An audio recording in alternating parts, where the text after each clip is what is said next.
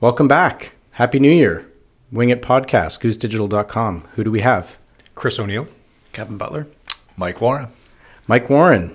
Thank you for joining us. Welcome. First guest of 2019. I'm the new guy. Yeah, the new guy.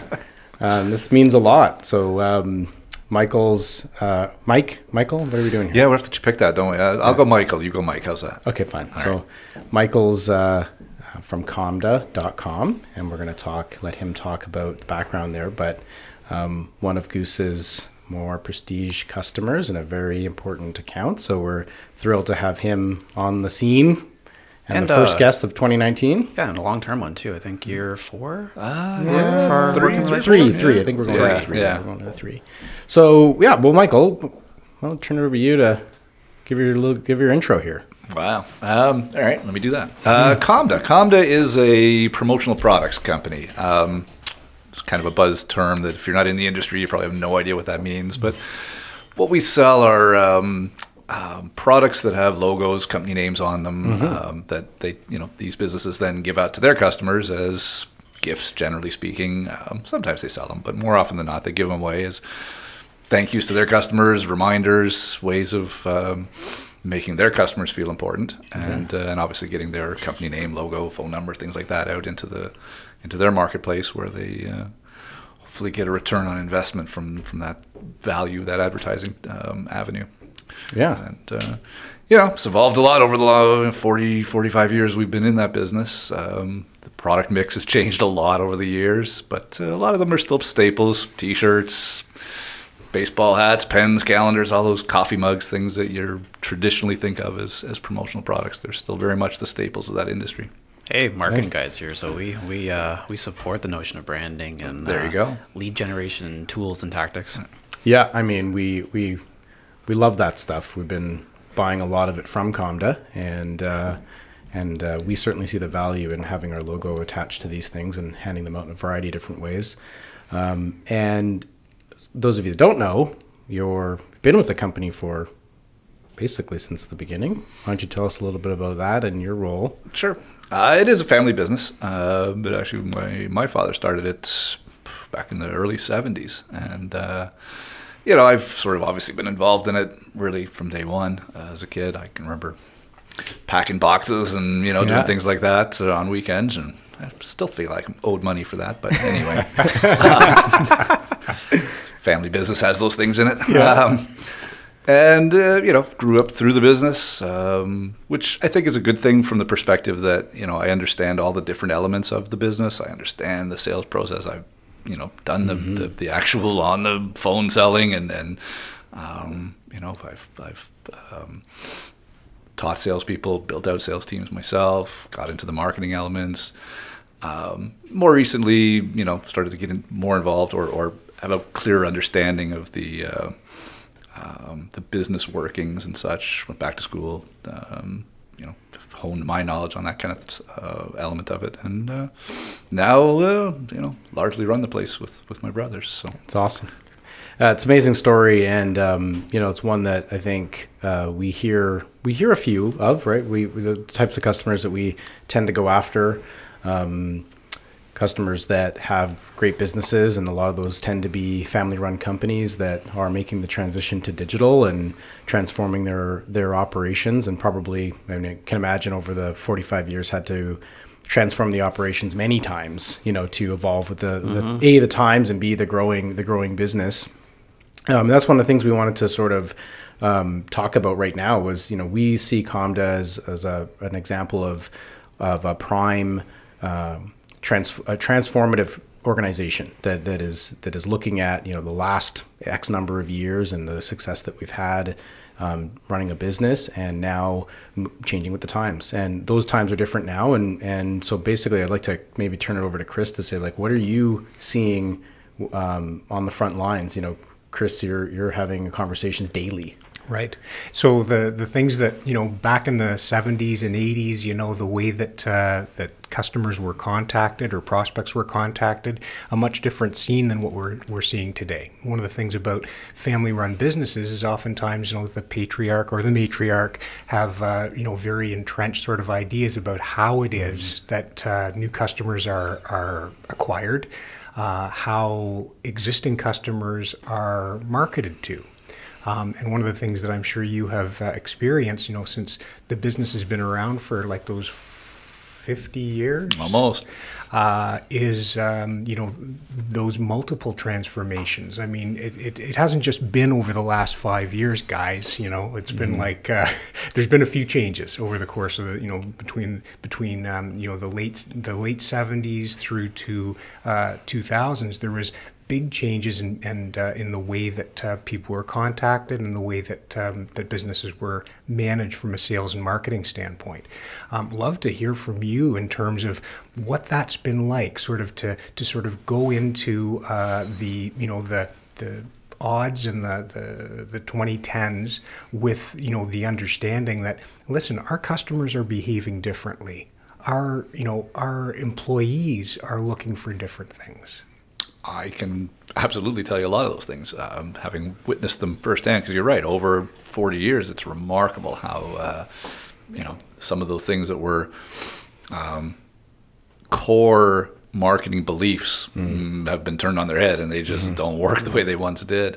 We initially was a direct mail company. I mean, I can tell you we had maybe half a dozen employees total. You didn't need any more than that. You needed, you send out a lot of mail, and there were catalogs and order forms and all kinds of things like that. And then you waited around for the mailman to bring back your business for you. And then it was fulfillment, and you were done. There was very little, customer contact directly. That changed. I can't say exactly when, but I do know that telemarketing was sort of the next phase of customer contact. Telemarketing. Yes. Telemarketing. It was not such a bad thing early on. It has been.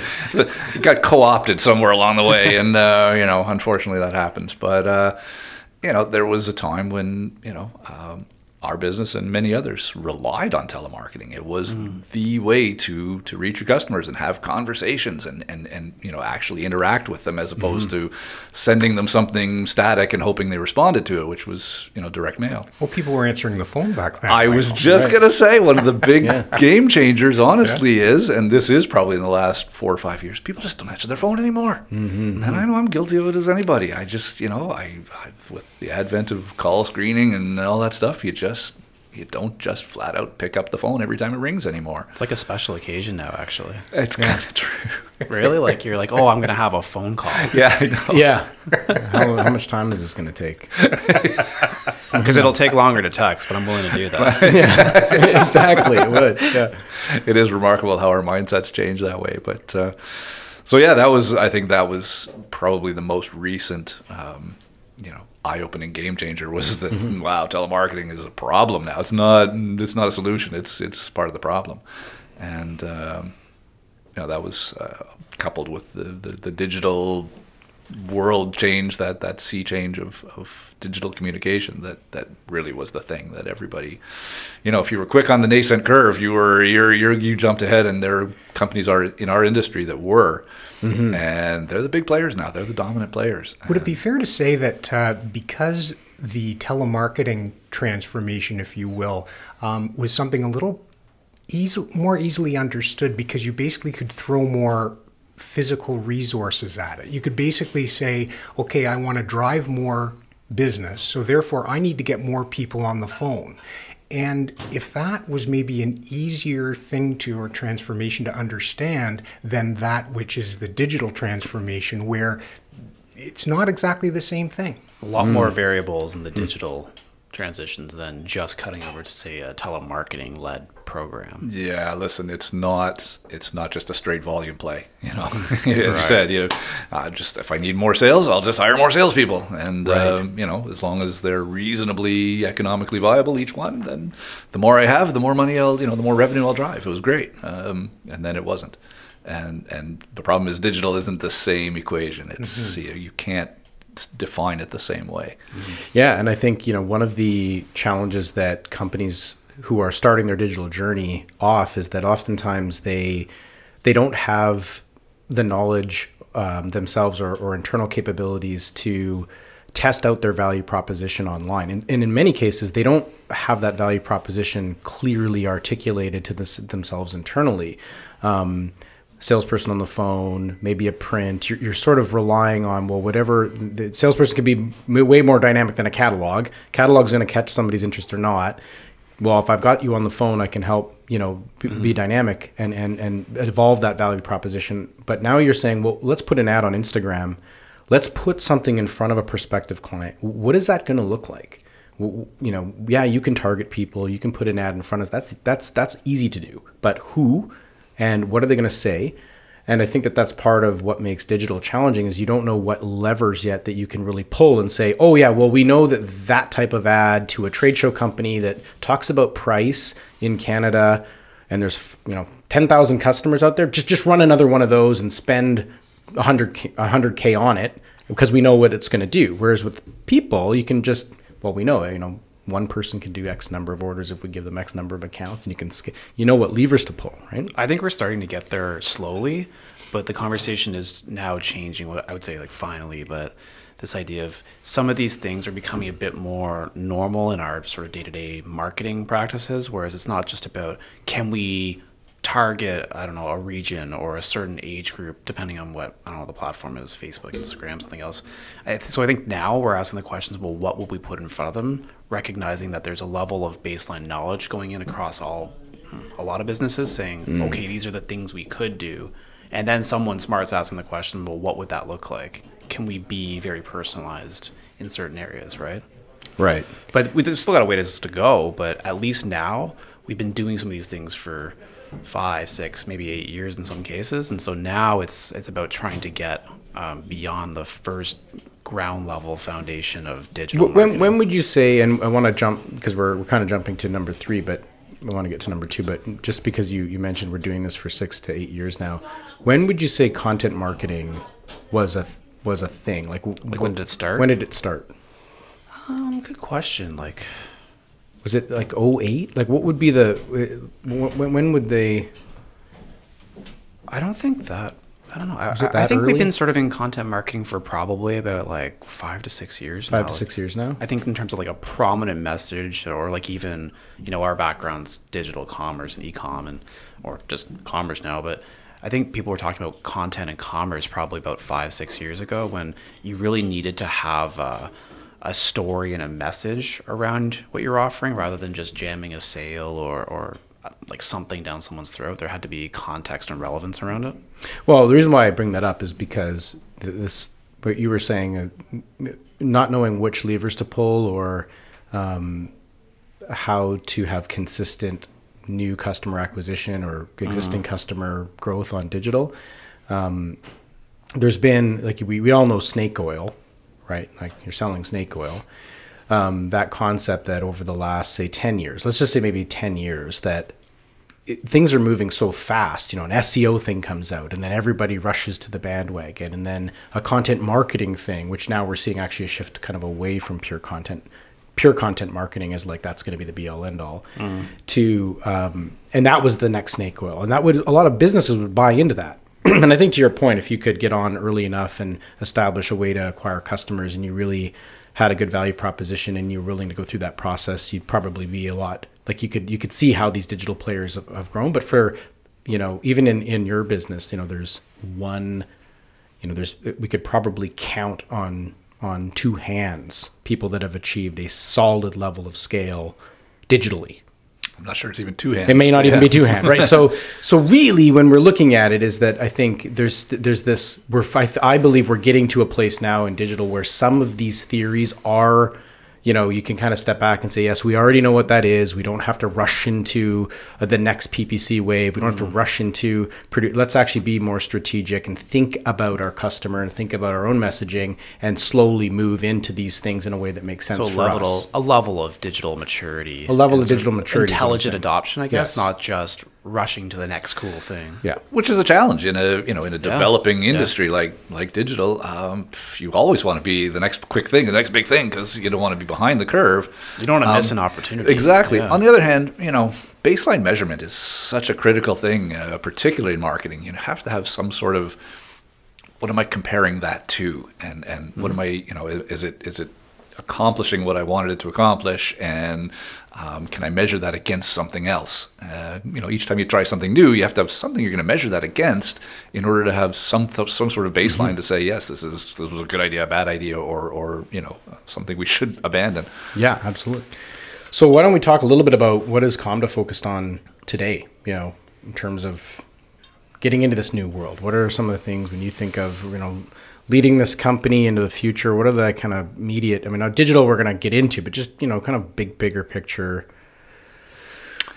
That's a big question. Here's my sort of take on it. I look at the other companies in our industry, some of the really big players, and they don't do anything that my company doesn't do just as well or better.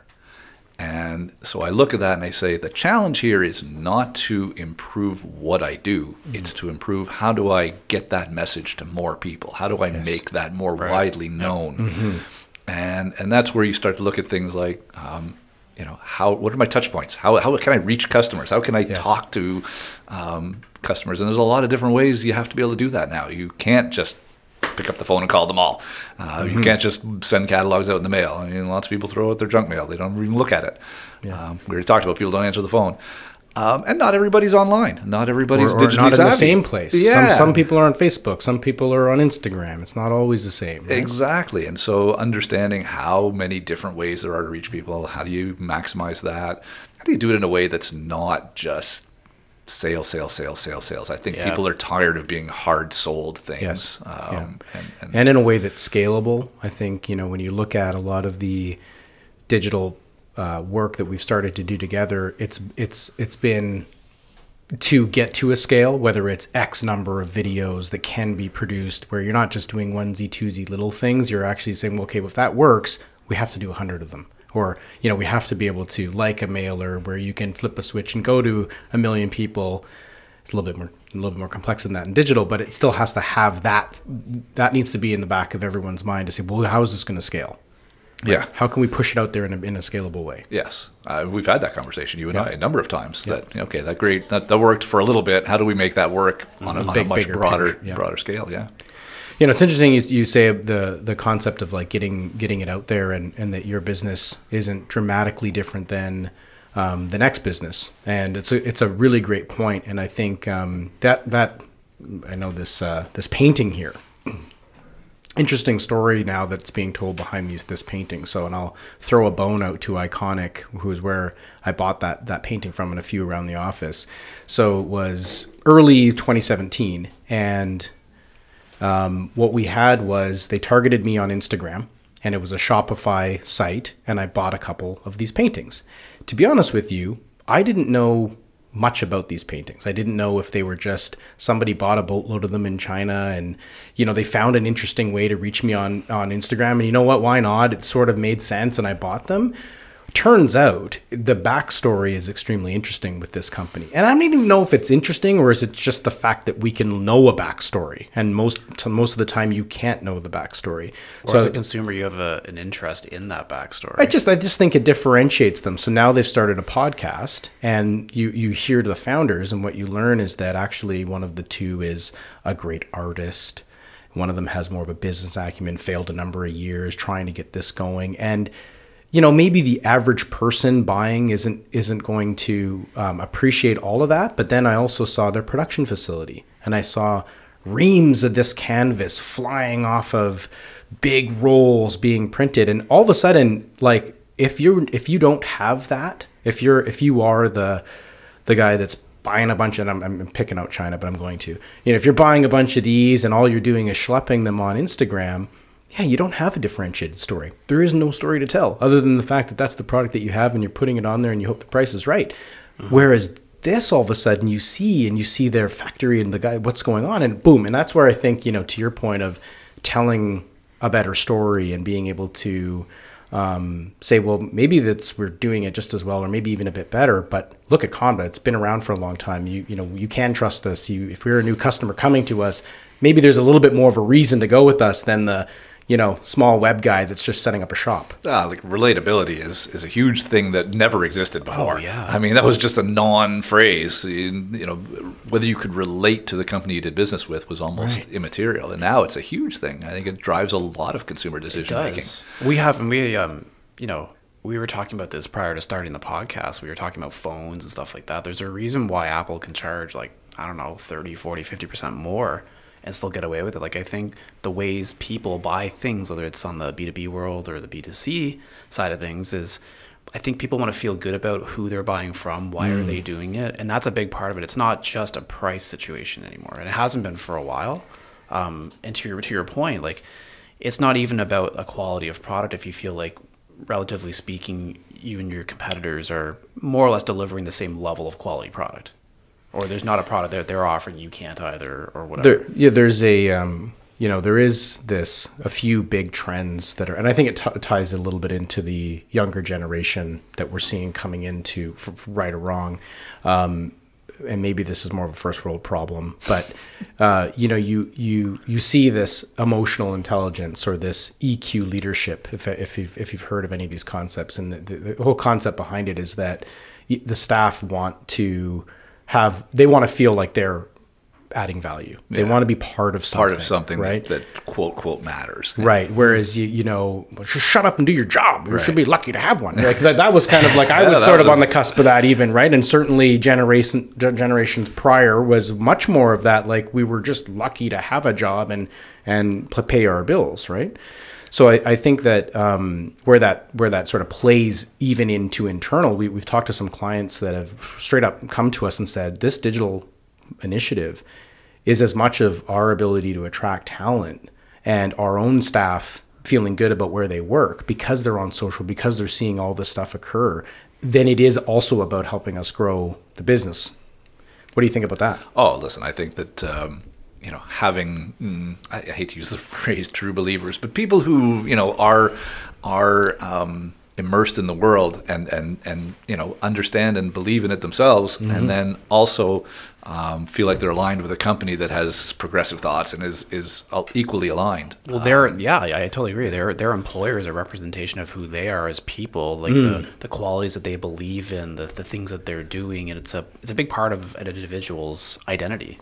Because they talk about this with their friends on Friday night, Saturday night. Oh, what do you do for a living? Exactly. They've got to feel good about, well, I do this, this, and this. But I think this is a new trend. Well, the part that isn't new is that Comda has basically reinvented itself many times. It's like a perpetual reinventing.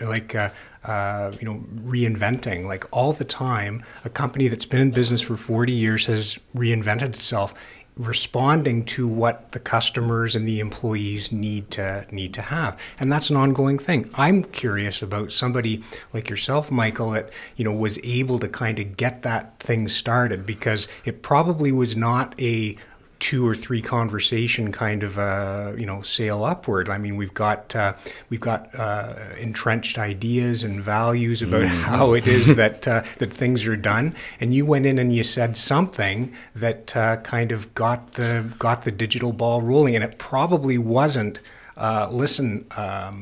we're going to be able to generate XYZ out of this investment over the first year. So I'm just asking you, how do you get that conversation going? That's a good question. It is a good question. And I will tell you categorically from a family business perspective, where, as you say, there's that generational pass down that, I will quote my father word for word when he said, I can count on one hand the number of customers that'll ever order anything online from us. I was like, that's awesome. I was like, really? I mean, have you looked at some of our competitors? I mean, there are companies out there doing a lot of money in e-commerce revenue, and I'm not sure that our customers are any different from theirs.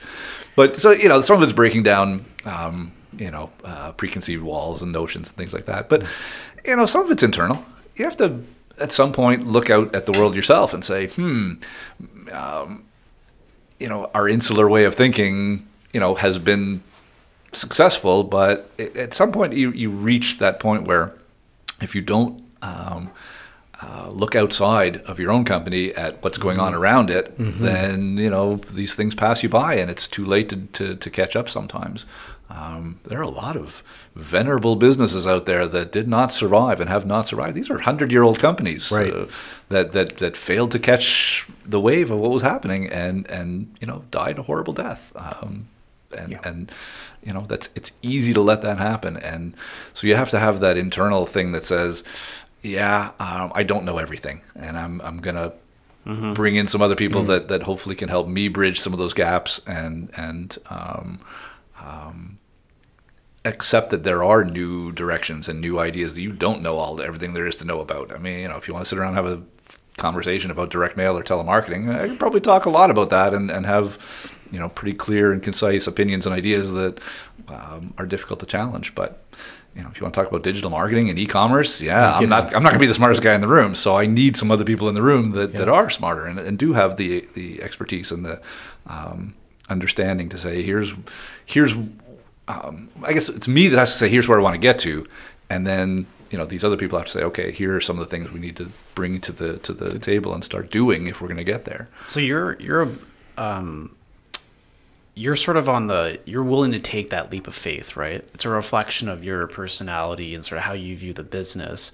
Can you talk a bit about that conversation internally with your father probably being less so on the leap of faith side and saying, well, like, what does this give me? Like, I have to feel good and have like a confidence behind what all this investment and transition is going to lead to.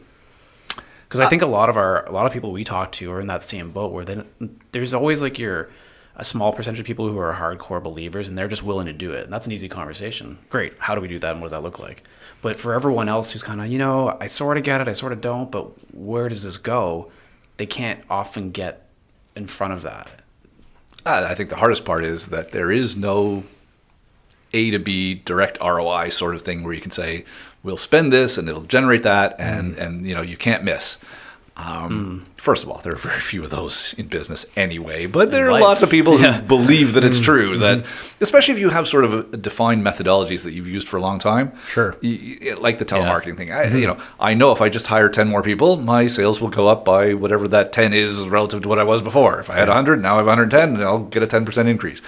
That you can't necessarily make that direct connection. So it is a leap of faith. And again, credit to my father, who's sort of said, okay, listen, I don't understand it, but if you guys believe that it's a thing we need to do, then I'm willing to let you guys roll those dice and let's sort of see how it plays out for a while and keep me informed on how it's going, what you're doing and what we're getting out of it. Yeah. But, I don't know enough about it to lead it, so you guys are going to have to lead it. And I think that was a leap of faith on his part. Interestingly, he's sort of, the worm has really turned on that. We had our year-end Christmas lunch function, and his big thing was, we're going to unveil the new branding. We're Comda.com now. We're no longer, we've gone to, Comda has always been a constant, but it's sort of changed over the years as to what the sort of tag on to Comda has been. And he said, no, Comda.com. We're Comda.com now, and we're going to have a big banner, and we're going to... I said, wow, really? Who are you? That's awesome. Yeah. Yeah. That's, but I think the point was that it was a leap of faith. It is a leap of faith. It still is. There are many times we talk in our meetings and say, okay, how are we going to pull this off? What's that going to look like? What's that going to cost? How are we going to measure the success of it? Yeah. And these are still ongoing because it's not linear. Yeah. Yeah, and I think what we like to talk a lot about is, and I guess the closest analogy that I would use for listeners that have maybe a traditional marketing team that could be doing print, or even a sales function. Sales is a little bit different because I think when you build your sales team out, you're really directly building that team out around the volume of business that they can go do, and if one doesn't perform, you make those changes. But for a marketing team, outside the bigger cost of sale that you would roll up in terms of the business reporting, largely your measurement of success is the cost of deploying that mailer. So our cost of the printing and the postage, and okay, we went after X number of them, that was $1 million and it brought us this business, right? And we call that program spend. So close analogy on the digital side, pure PPC dollars spent.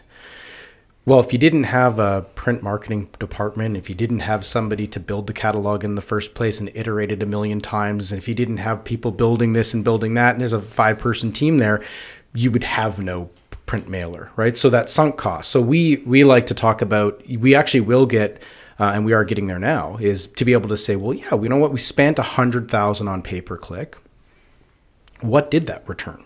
And that's, yeah, you could take a portion of the services or the head count if you needed to sort of justify that. But certainly as you start to spend those program dollars in digital in a bigger, ever increasing way, that's where we'll get to sort of being able to say, yeah, if we were to spend $1 million on digital, okay, and we already know that in this product line on that channel, we should expect roughly that. Let's go. You know? That baseline measurement that you can now say, oh, okay, yes. There is some sort of linear equation you can apply. And when you get to that point, you start feeling better about it. Yeah. And I think, but it's hard, and I think when, taking that leap of faith, I think there's probably the people that are around the table that you're working with. And what we try to do is position ourselves away from net new revenue generation purely. Because what tends to happen in our previous life, that's really where, oh, well, it didn't work out, boom. Yeah. Right?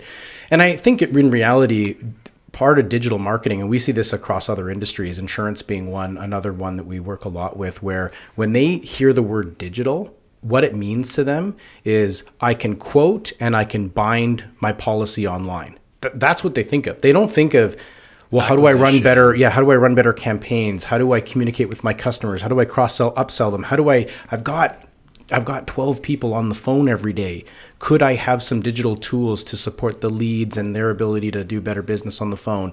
No. To them, and I don't want that business, because if you're shopping online for auto insurance or whatever, and you're probably somebody that I don't want to talk to, and you're going to, have a bad credit score and all these types of things. So that it's like a rewind in the industry that needs to happen to sort of talk to them and say, no, this isn't about just that. It could be that for you, but it's all these other things that, and if you're willing to go through it like you've been, then you could start to see, well, yeah, okay, and it plays a bit of a role in our customer upsells, and it plays a bit of a role over here, and it also plays a role in driving front-end business. And, our website also needs work, so that can't be just ignored, Throwing a bunch of traffic to a website that doesn't work, that doesn't, as we talk a lot about. That was a big one.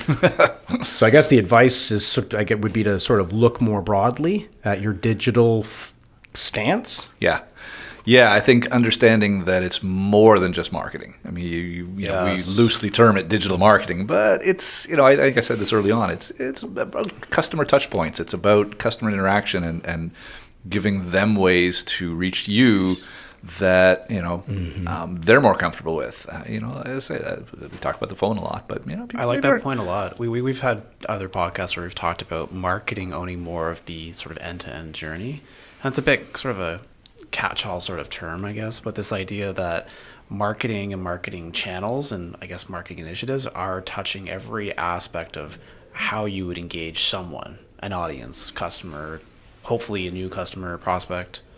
So that makes sense. Yeah, I find that's probably the unseen element that once you get into it and start developing these things out, you realize, there's a whole lot more we can do once we have that ability to digitally speak to the customer, for lack of a better phrase. Yeah, no, that is a good way to look at it. You've already mentioned a few challenges, and looking at things like ROI and leap of faith stuff. I'd also like to say, like, if you had to pick a challenge out of the air, what would you say is a big challenge that comes off the top of your head related to digital and the transformation of the business? Only because it's top of mind and we just mentioned it, but website development, it just seems like, every time you think you have it sort of envisioned and you start to execute it, the next thing comes up and you go, oh, wow, we really need to be able to do this, and wow, it'd be great if it could do that. And so it seems like it's a constant, I don't want to say battle, but a constant challenge to make that everything you want it to be all the time. I suspect we're not unique in that regard. I think that you're not, and I'd like to Kevin to talk about the post yesterday or the other day from Brian Walker. Yeah, so for anyone listening who doesn't know, Brian Walker, he's sort of been a long-time e-commerce thought leader in his days. Well, he worked at like Eddie Bauer and Amazon, but that he really rose to prominence at Forrester, leading a lot of their e-commerce research. Since went to SAP and Accenture, and just a really smart guy. I think he's out of Seattle. He really likes soccer too. MLS. And Good man. go to his Twitter. He's like a Sounders super fan. It's funny.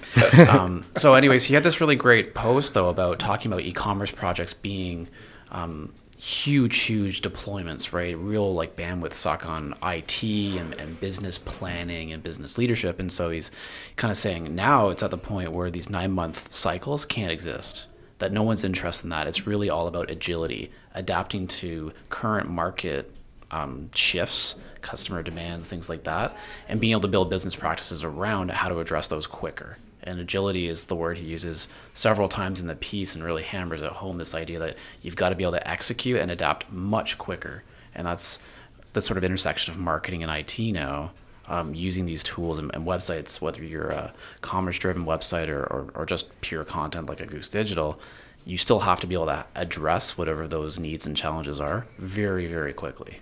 We live in a fast-moving world, and that's happening. Right? More What would and you... more. Customer expectation changes so quickly. I mean, there's, the bar is constantly being moved. And, if you're... And the rate of that, or the velocity of that expectation and change, continues to increase. Yes. Yes. Yeah, and I think that when the business comes in, I think he uses this example, and we've talked about this before. Hey, we'd really have a great marketing idea or solution idea, and then you come out of the room and it's like, oh yeah, that's a 5-month, that'll be 4 months, and it's like, and he brings that up. Yeah. And one of the quotes that he had, because he talks about his time at Hybris and one of his clients that he had. He now works for an e-commerce systems integrator. Okay, so an e-commerce service company, and I think that's what they are, right? Yep. Yeah. So he says one of the big challenges basically is around this agility and the systems that are in place. And he said one of his past clients will never implement a traditional platform like these Magentos or these SAP Hybrises ever again. For that reason, because we don't want that type of, and so what's happened now, and maybe Chris, you can weigh a bit in on this, is that, and we've talked a bit about this, like a little bit about this over the years, is that the technology that is allowing us to go do what we want to do from a digital perspective is stuck in a paradigm, and without getting into all the gory details of what those things are, it's amounted to IT people that know a certain way. I mean, I was an IT service management. I'm a practitioner level ITIL certified person. I mean, I know that world extremely well. I also know what's extremely broken in it, because it was based in a world where, yeah, you had to be really worried if you were a bank and you were doing something at night, and the next morning you had 500,000 people at Royal Bank, where I was, logging into NetAction discount trading, and God forbid it crashed. So you needed to have reams of process and shit all around it. And why? Because the technology sucked. The technology was just not good enough. That's not the case anymore. We're in a world now where that tech stuff is way different. It's built with agility in mind. It's got all that in mind, but you've got all these IT organizations that don't get it yet. They're still trying to get there, or in some cases they've dug their heels in, which was why I responded to the post the way I did. Yeah, or don't have the means, whether it's a process or skill set perspective, or even just sort of like a general culture around moving quicker. Yes, and I think that's really, really a key is moving quicker. So anyways, I think that's, Chris, I wanted you to weigh in on it because you've got a background in this area. Well, I think we have too many different sort of types of customers, but some of our customers are like new on the scene. They don't have that sort of legacy, Which is a huge advantage. It can be a huge advantage, but they also are not sitting on the trust and loyalty of their customer base. So there's obviously an opportunity to leverage that by strategically going about transformation process, which is obviously what Comda is going through, is managing their existing customer base through thoughtful, sort of executive leadership and making sure that they're getting the new pieces in place to kind of move the business forward. So how would you look at when we talk about things like that system layer that needs to be there below the marketing layer? And, some of the things we've talked about in the past, just that when we walk into a client environment that isn't quite prepared to be able to take that on?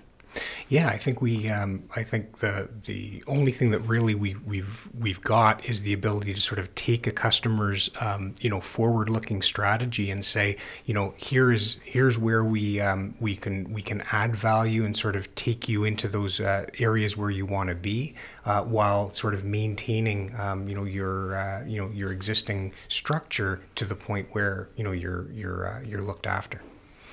I think there's something to be said too when we talk about agility and speed. It's not biting off more than you can chew. Like smaller bites, more frequent chews, right? Instead of looking at these massive mammoth projects, it's a multi-year thing. Like we know, continuing to improve in digital is a journey, and it's not going to happen overnight. It's multiple years. But what if we just said, let's just take this one thing and do that really well and see what we learn, and then we'll address the next thing after that, rather than trying to do it all in one shot. Yeah, or even a website all in one shot. Yeah, like we talk about that a lot for our own site is, well, what pieces will we just change quickly? We won't do a whole web project. So I think what we're seeing in the space is that Comda is certainly not unique, and that there needs to be, I guess where I was kind of trying to go when you pulled out the word, the website development, is that there are these inflection points, or if you want to call them pain points, in the old days of solution selling, what's your pain? But that you need to feel that, and like high enough in the org needs to have some of those challenges where they're like, you know what, yeah, we have tried to do things and boy, does it ever take forever. Or man, we've got a new product and it's not getting into the system fast enough, or it's just for what, and to me, these are things that are, I say this, like I'm very passionate about it, but it's like, to me, they're just completely unacceptable. It's just unacceptable. It's like we need, and why? I mean, I understand why. Don't get me wrong. I mean, it's not like I'm saying our systems should be able to do it, but it's this mindset where it's like we have to get to a stance where we can just pivot and do things quickly and not be sucked down. And like you said it this morning, oftentimes a year behind everywhere you want to be because a project takes 9 months to do. Mm-hmm. Do you want me to expand on that really quick? Sure. Then we'll get Michael's buy-in because he's been listening hard. I have comments. I always have comments. Maybe this resonates, maybe it doesn't. But one of the things we saw at our last business at Order Dynamics was he'd spend, 6 to 8 months searching, like a retailer would search for the right technology, the right e-commerce platform. Okay, great. You make a really smart sort of investigative decision. We're going to go with this platform. Great. We're going to build the perfect plan around what this new website looks like and everything to do with it. And then you spend 9 months building that. And by the day that you publish this thing and it goes live, it's already behind, because that actually reflects the thinking in the market and your perception of what your customers needed 9 months ago. Yeah. And if you were lucky enough to get it done in 9 months. Yeah, if you're actually on time. So you're in a perpetual cycle of being a year behind, basically. And listen, I will throw this back at the experts in the room. Mm-hmm. How do you overcome that? Because you mentioned a couple of things that I think we've had huge problems with. Platforms, things that, at the time were the best way to go. Mm-hmm. But 2 years later, when you're finally at a point where you feel like you've got it built out the way you want, and now you want to start working with it, it's no longer the best platform. It no longer functions the way the new things are working, and so now you're like, oh my God, do we start from scratch again? Or there was a period of time that the paradigm really didn't shift. So we're only seeing now over the last maybe 2 years where you can go out and acquire technology that is truly cloud and is truly that next paradigm. You were stuck in a world where we bought XYZ product, but actually all the things that came with it were exactly the same as that other XYZ product that we had 5 years ago, which was the exact same as the 5 years before that, because that took some time to change. So now I think what you need to do, and just to sort of answer the question, is that I think that, first of all, I'm a big believer in timing, and that some things can't be forced, but you have to have sort of that passion and that consistency in the message. So us as a vendor, we push this really hard. Like we want to be saying the right things, but a customer may not be ready to sort of fully digest everything that's being said. But I believe that over time that will be. And when I know that when we met the first time, you talked about, well, I didn't think, we could do much of this without Salesforce CRM, because you had went off to a Salesforce. And I said, well, actually, there's a lot we can do. And yeah, they'll want to sell you all the licensing and The dream, yeah. And the dream that you can do it all and move a platform for 2 years and then see if you can, but we can actually eke a ton out of here. And I know in the back of my mind that through that process, we're going to get some value for sure. We're going to get some value. And then number two, we'll start to see, the eyes will start to open up around the table. Well, maybe we actually need to think about changing that system or changing that system. So I think that a professional, if you want to call it that you might hire to say, I'm your new digital director. They're going to walk in and they're going to say, I want a budget for a new this, and I want a budget for a new that, and I want to, well, just slow down.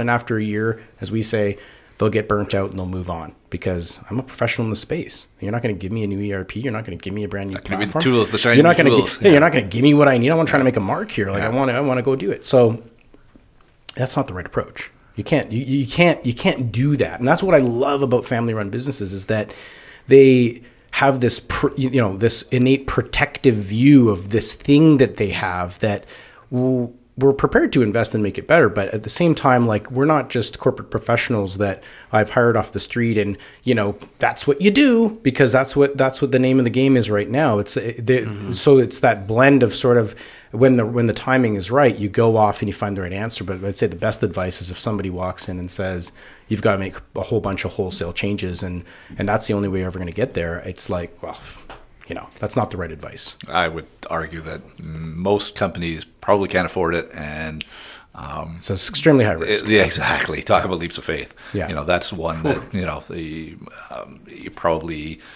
there's a very small percentage of businesses that could actually withstand it and come out the other side, where they thought they were going to get to go. Yeah. That's a super tough one, and it speaks to that sort of gradual adoption of Yes. concepts and ideas, and as you say that eventually the eyes open up to the new things that you see and say, oh, okay, well, now I understand how that works, so it'll work a lot better if we do this. Oh, okay, let's look at doing that. And then if we can get into this space or this platform, then wow, look at all the things we can build out of that. Okay, great. But you sort of have to step a little bit before you run all the way to the finish line. Yeah. Which is a challenge in itself. Yeah. Well, the analysts are saying, Gartner is saying that 11% of revenue spent on marketing and 29% of that is tech. So the what you need to be, putting your effort into in that marketing side is obviously leaning toward tech. At least that's what the reports are saying. And I think in terms of platform decisions, I think one of the things that we've been, really bullish about is making decisions on the basis of the way that these organizations are investing in their tech. So choose someone who is, demonstrating ongoing commitment by investing in their technology and in what they're doing. That's a big part of what we talk about with our customers. Sure. Making those decisions, if they're tech decisions, making them around those organizations that are investing heavily in that area. Yeah. Interesting. Concept obviously being if they're moving forward, if they're constantly moving forward, then you're with someone you can move forward with. You buy something static, and it is what it is, and it's never going to change. And now you're stuck with something that That's didn't right. progress, right? That's right. Yeah, exactly. That was. I think that was pretty good. I don't know what you guys think. What else do we want to throw on the table? Did we hit all of our points, Michael? I think we did. Good. We sort of hit a little bit on where's Comda going, but I think it's a good opportunity to wrap up just in terms of hearing a bit from you, Michael. I know I'm extremely excited, and we're very proud to have Comda.com. We have to remember. It's There you go. Yeah. Comda.com. Thank you. Comda.com. Yeah, we did that. Now everyone's going to go there. Yeah, exactly. So, but we are sincerely, very proud to be part of this process. It's exciting because I think there's so much opportunity, but what would you say is in store for Comda over the next 5 to 10 years? I think your excitement is shared by me because I think we both see the same thing, that the opportunity is almost limitless. There's some big opportunities out there. There's some very big players in our industry that, I said earlier, they're not doing anything we don't do. Yeah. So, how do you just get up to that level and let everybody else know that hey, there's an alternative to that? Yes. And I think that for us is, for me personally, that's where I sit and say, okay, that's where I want to get to. That's the opportunity. Let's focus to how we build to that. The challenge, of course, is you got to do it step by step and make the incremental things along the way. You're going to make mistakes. You're going to have to learn from those and not, as you say, abandon them, because it's real easy to abandon ideas if you make a misstep early on. Sure. Again, that when you've got a traditional business, you've got a business that's been around for 40 years, 40, 50 years, there are customer expectations that were built up over those 40 or 50 years, and you can't abandon all of that all at once either. No. So there's a tightrope you have to walk between going to where you want to get to and not leaving behind the things that got you there in the first place. Awesome. And that's, I think, the challenge in the next short to midterm.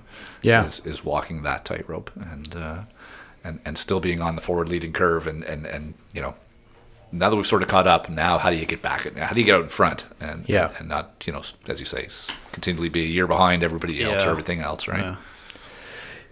Were you going to land that, Kev? I have one kind of broader question. I hope it doesn't drag out another 10 minutes. No, it's fine. Sorry. I'm fine with 10 more minutes.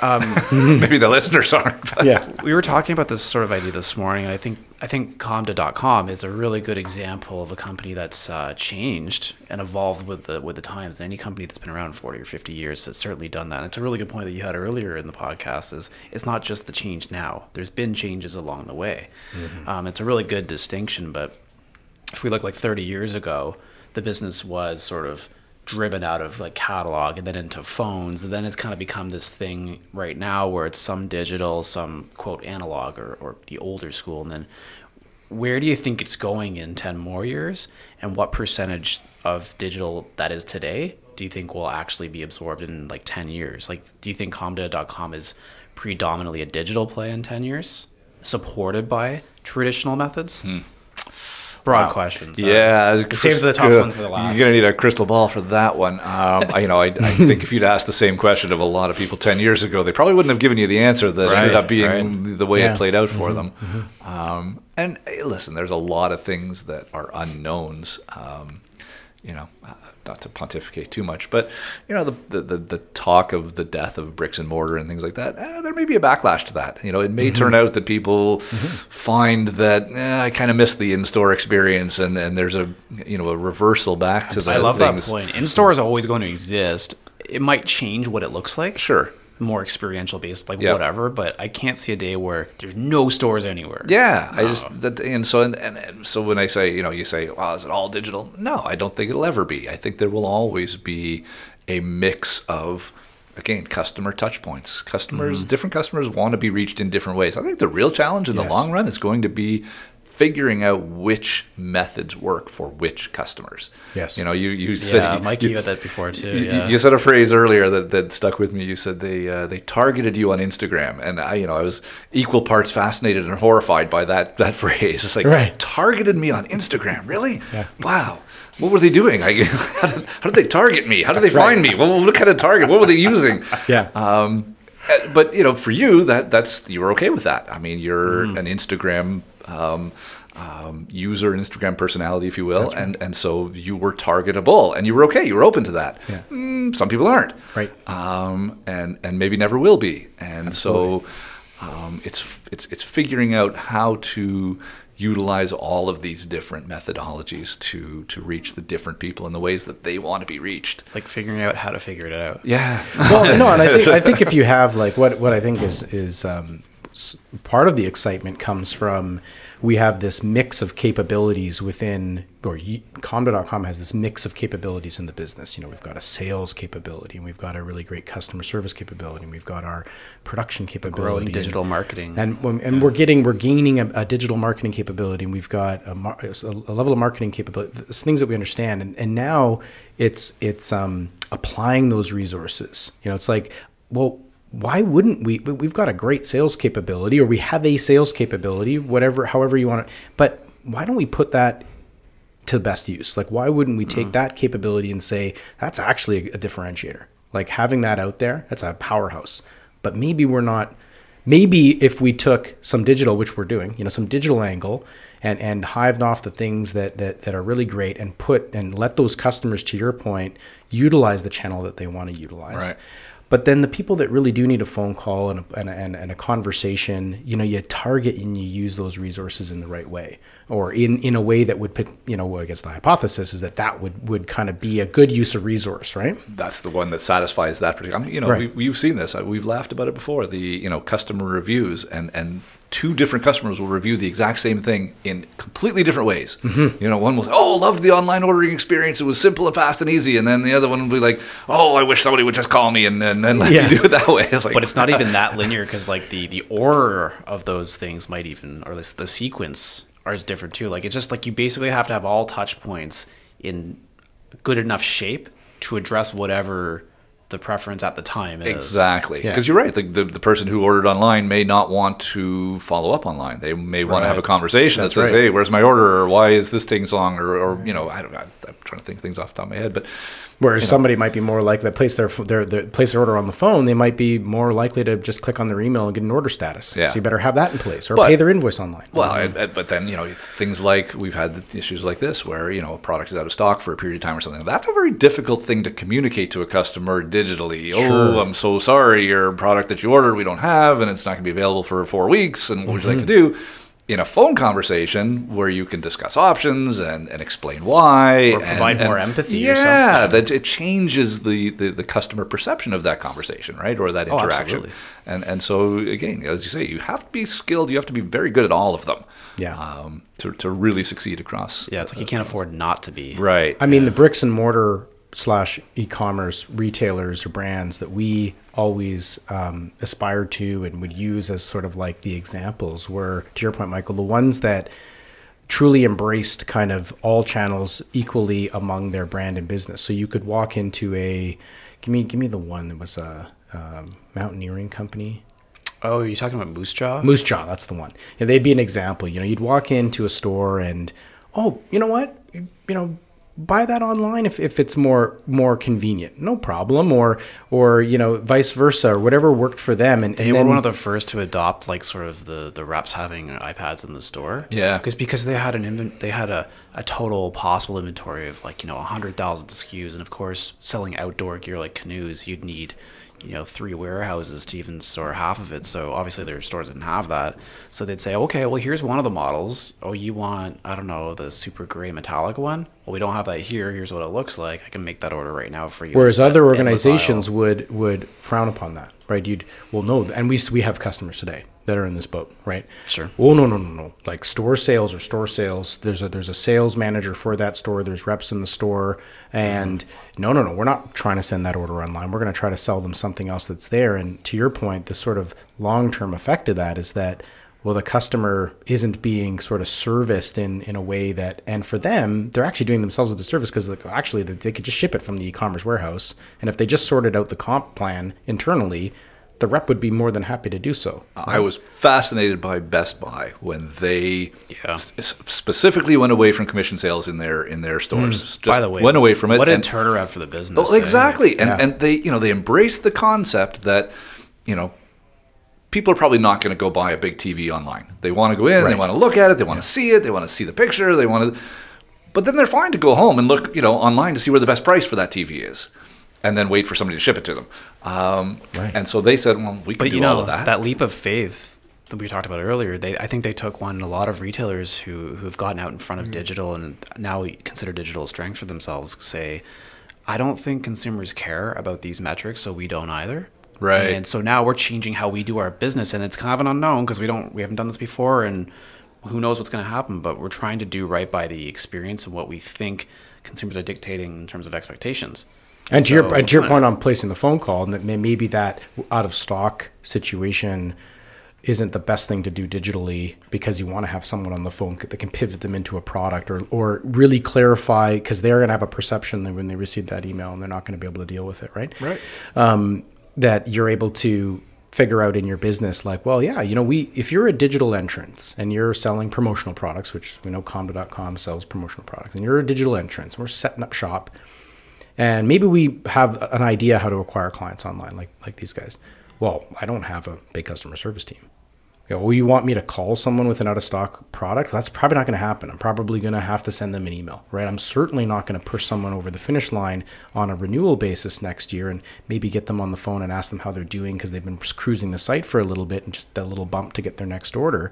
They're not going to do that. They can't. They don't have the resources. They don't have the resources, right? So we're in this opportunity. A lot of our great traditional businesses that we work with, they've got these resources. That infrastructure exists. Infrastructure at their fingertips right? To leverage properly, To add that sort of layer that will engage that audience that maybe didn't exist 5 or 10 years ago, It's an enhancement layer. add it. Yeah. Exactly. Yeah, that's a good term. So there's a good wrap-up point right there. That was a good wrap-up. It's this ability to leverage all the resources necessary to actually service the customer in whatever manner is most appropriate for that interaction. Yeah. And, Bingo. Now, we haven't done a Simon Sinek reference on this show, and I feel like, is that just stupid? a which? Simon Sinek. Start with. Well, he's got a lot of smart things to say. Yeah, he does though, right? Like it's not like we're not being one of those CEOs that's. No, like, I think Brian Walker got the reference today. Read There this you go. book. Oh, he did. Okay, so basically, this is a thought leader in next generation leadership, and I'll forward you a couple of the TED Talks. Okay. So he talks about a variety of different concepts, from leading the next generation pool of people that are coming into the workforce and how they need to be, right or wrong, need to be kind of led, as well as the most, what's the book you're reading? Leaders Eat Last. Leaders Eat Last, another kind of concept of next generation leadership. We're not going to get into all this, but what I think is really interesting as it relates to this conversation is one of the more recent books that he's doing is something called the Infinite Leader, I think it's called. Sorry, Simon, if I blew that up, but it'd be nice if you actually watch this, which I know you don't. But maybe Google has transcription, which Simon Sinek. Simon, if we say it enough times, it'll shoot it over to him. That's how we're targeting him. Probably not. But this concept, really quick, is that most businesses are in finite. They set themselves up as a finite game. This whole theory is based on this. Finite game is like rules, known objective. Everybody follows the same rule. Baseball. That's a finite game. Whenever we play chess, there's an end, there's a beginning and end, and there's rules. He's like, business isn't a finite game. So the idea that we have a fiscal quarter, not so much really maybe in family-run businesses, but we've got our annual thing, and we got to do all this stuff, and well, that's our competition. Well, says who? Do they agree with those rules, that they view you as your comp? Maybe not. So he sort of goes on to say that really great businesses are thinking, it talks about the long game. Mm-hmm. Essentially, it's saying that if infinite leaders are playing a game that is not about the end of the year. It's not about next year. Yeah. It's about 20 years. Right. And we're here to have a company that is going to continue on, and that's going to be this and that and ups and downs along the way. But how do you work through that? So I haven't read the book. It's a brand new thing. I've just been watching some of the podcasts, but I sent a summary of it to you. Yep. He uses this one example where he's with sorry, Simon. He's with an Apple.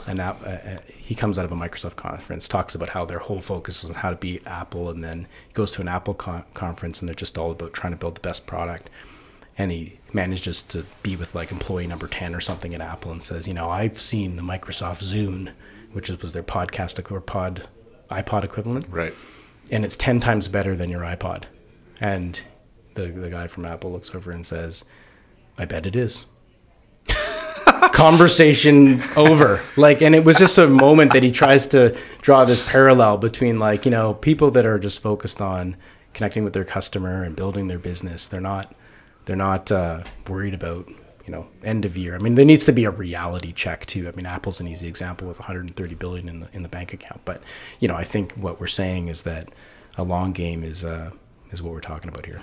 There is a dearth of leadership out there that thinks that way, sadly, and it is to a large extent, I think, driven by that corporate responsibility and reporting and all that stuff. Taxes. the free market system is great and all, but some of the things that that are driving it these days have become very rigid, and corporate think has become a real thing that's not necessarily helpful, which is why it's great to not have to conform to that as a family business and be able to think outside those boxes. And, take a bit of that, but then a bit, yeah. Transforming, yeah. All right. Well, thank you, Michael. This has been excellent. The pleasure was mine. I can honestly say that. Now, can we go to comda.com and use Goose 25? Can we Promo do that? code Promo code Promo code Goose 25? Yeah. You'd have to tell me. Is it still active? It's definitely not active. Okay, but it well, should you be. can have to activate So we'll activate it. Is that cool? Not to put you on the spot. I'm totally good Because with that. we have like 1 million viewers. I am totally good with that. Okay. All right. At all opportunities, let's drive some revenue. All right. All right. Well, thank you. Thanks, all right, Michael. guys. Appreciate Awesome. that.